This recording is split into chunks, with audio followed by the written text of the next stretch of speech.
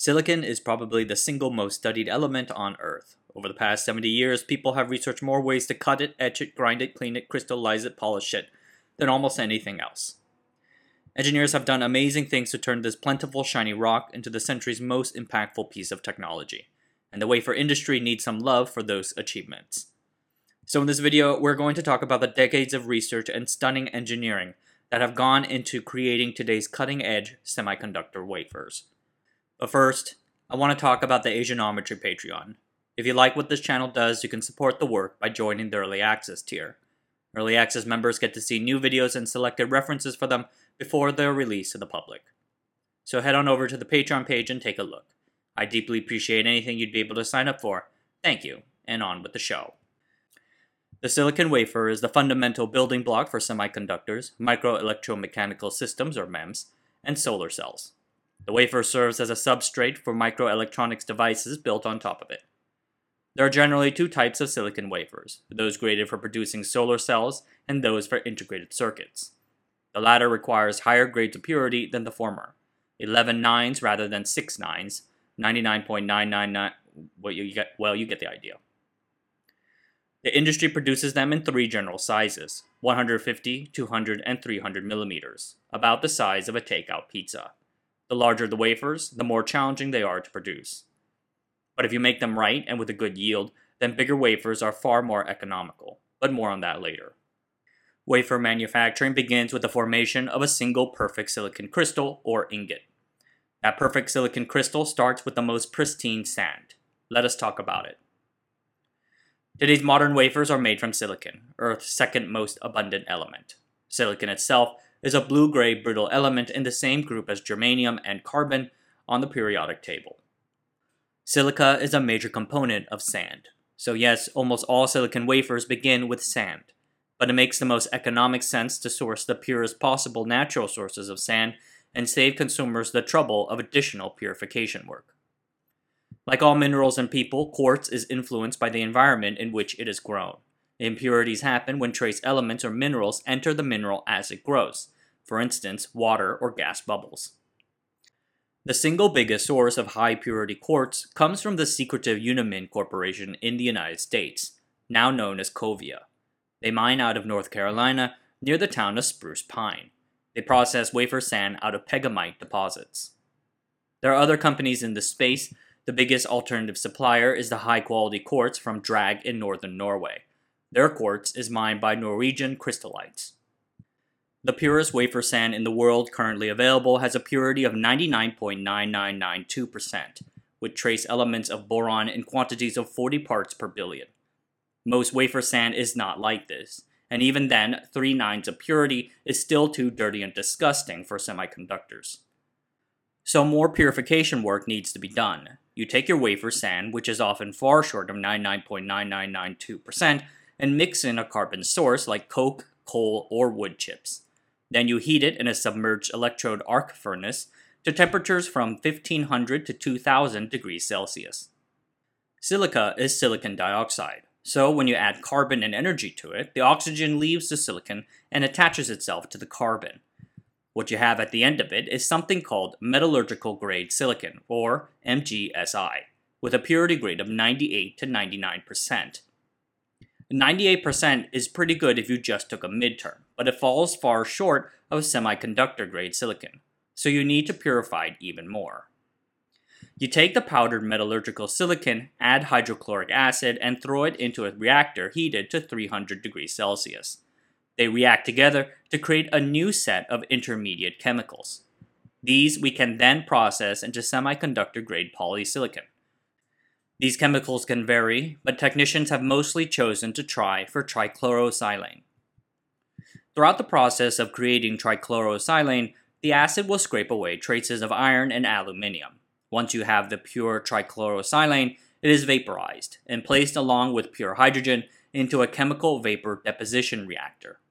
There, the gas decomposes, depositing the silicon onto very thin rods of silicon called slim rods. After about 200 to 300 hours of slow growth at 1100 degrees Celsius is a larger rod of semiconductor-grade polysilicon. This method of using CVD to deposit silicon onto thin metal rods is referred to as the Siemens method, named after Siemens, the company, which first patented it back in the 1950s. There is also a competing process using fluid bed reactors, which has been catching on lately due to its better economics. I mention it because the phrase fluid bed makes me think of waterbeds. The Siemens method gives you your desired purity, but you also only get back about 30% of the silicon you put in while consuming a lot of power.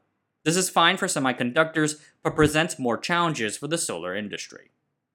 Solar-grade polysilicon does not have to be as pure as semiconductor-grade polysilicon. Furthermore, the solar cell industry is more competitive and cost-sensitive than the semiconductor industry. Solar energy has to be market competitive with fossil fuels and wind, which means the panels have to cost as little as possible. Thus, it does not make financial sense to produce solar-grade polysilicon with processes so strict on purity. So a few companies have explored ways to process metallurgical silicon, which, if you recall, is only 98 to 99% pure, into something good enough for solar cells. One way has been to leach acids onto this silicon. It has been good at taking out some impurities, but falls short when it comes to others. The science here still needs more work. Anyway, let us go back to semiconductor silicon. The next step en route to semiconductor wafers would be to create the crystals. Like always, the crystals have to be pure and free of defects or dislocations.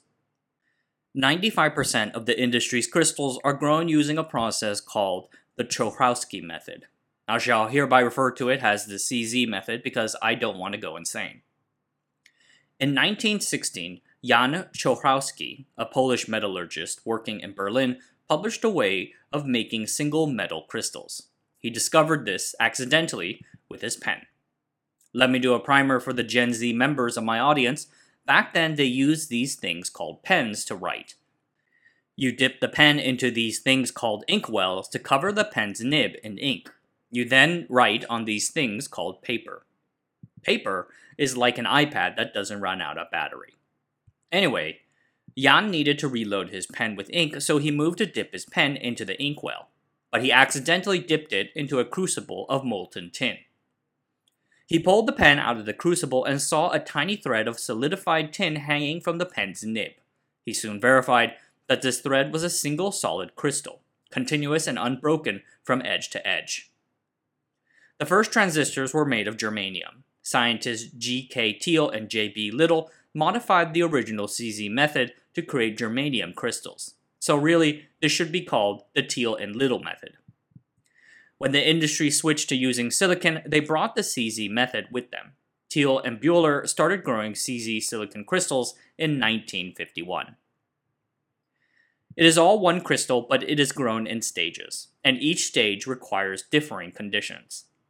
The CZ method starts with a pool of polysilicon melt in a quartz crucible.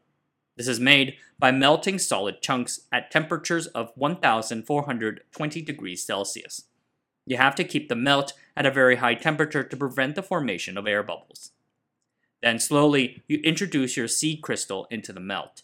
This small thing is usually only a few millimeters large and has the same shape as your final crystal. You wait until a small portion of the crystal starts to melt too. Then you pull the seed out of the melt while also twisting it. Repeat. If done right, the melt will crystallize under the seed below the point of contact between the seed and the melt. By controlling the rate of the pulling and the heat temperature, you grow the rest of the crystal, including its conical and cylindrical parts. As you approach the end of the crystal, you again create a tapering off end cone shape. This is to prevent the crystal from developing imperfections due to differing temperatures and unavoidable inconsistencies in the pulling technique. Sidebar, I left so much out here about growing crystals with the CZ method. There's books and books written about this single section. If you're interested, I highly recommend reading up on it. The first silicon crystals were small and light enough to be handled by hand, about 8 inches long and 0.75 inches in diameter. Over time, they have gotten larger, to the point where they need special equipment for proper handling. The CZ machines in the 1970s were about 14 feet high and weighed about 30 to 40 kilograms.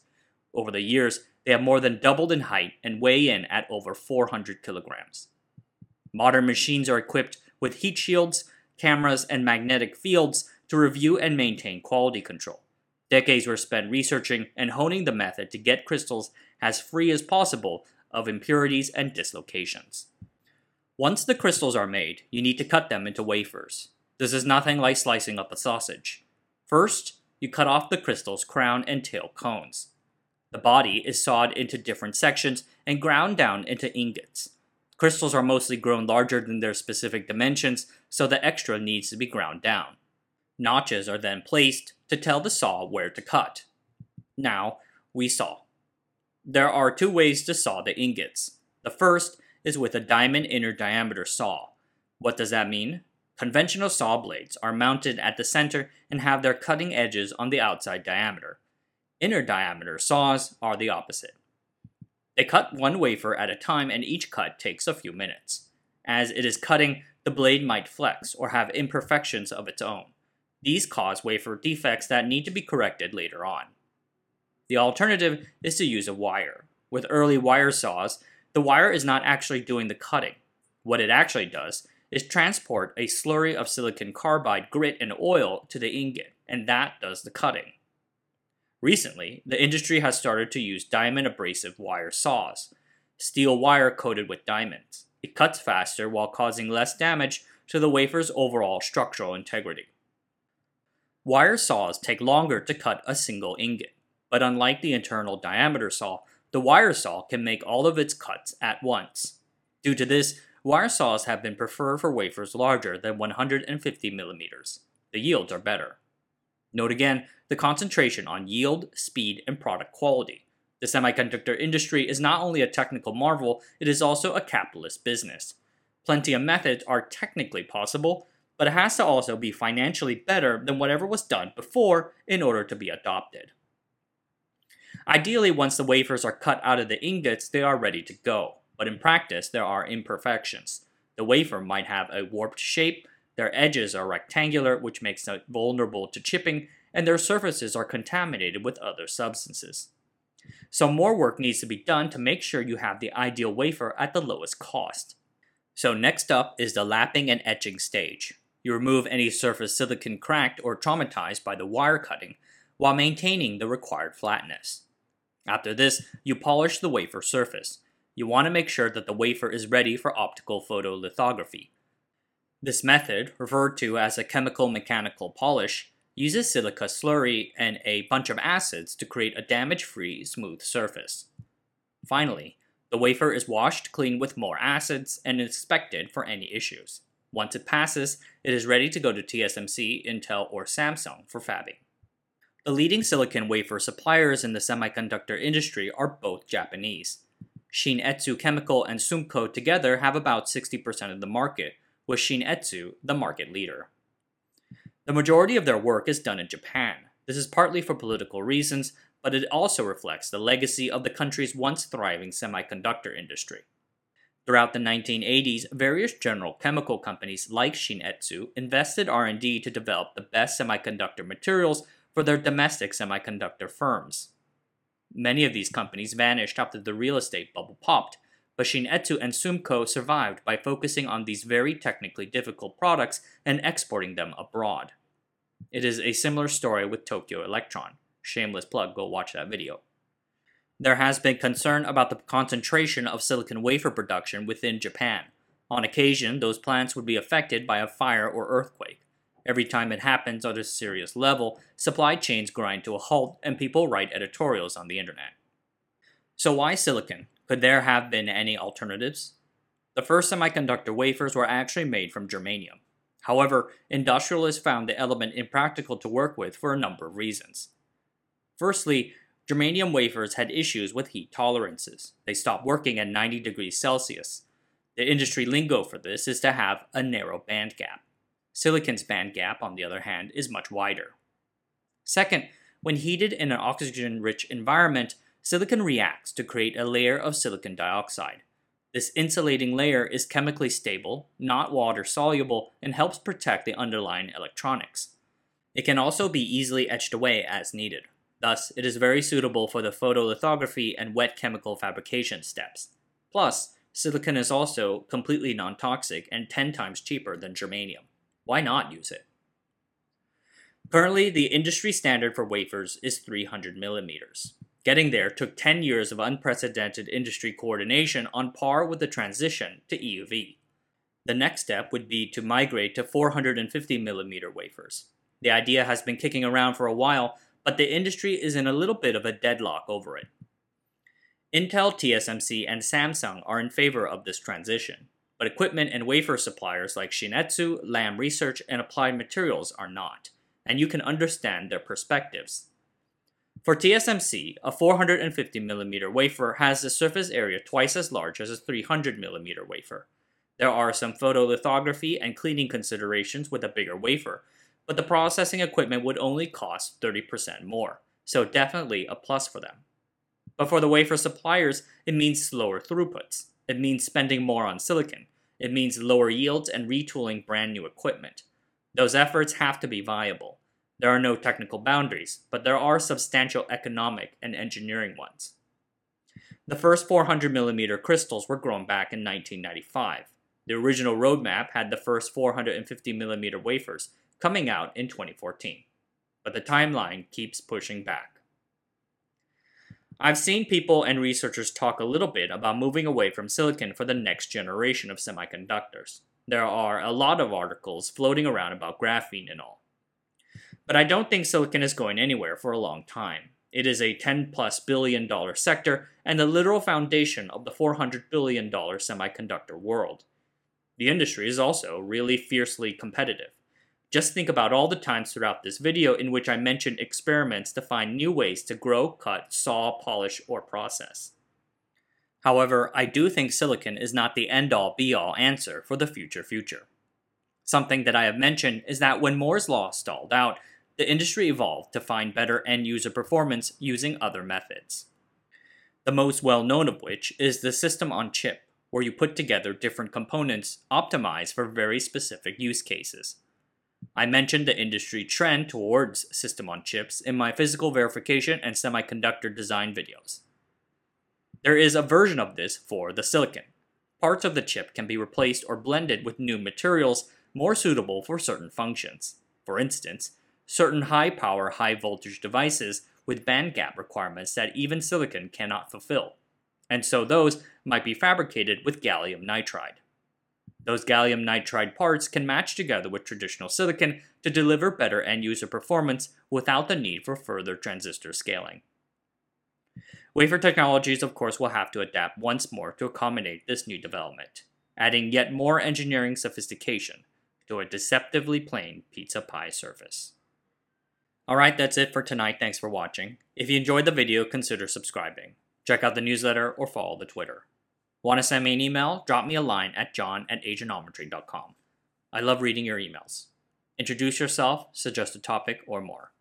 Until next time, I'll see you guys later.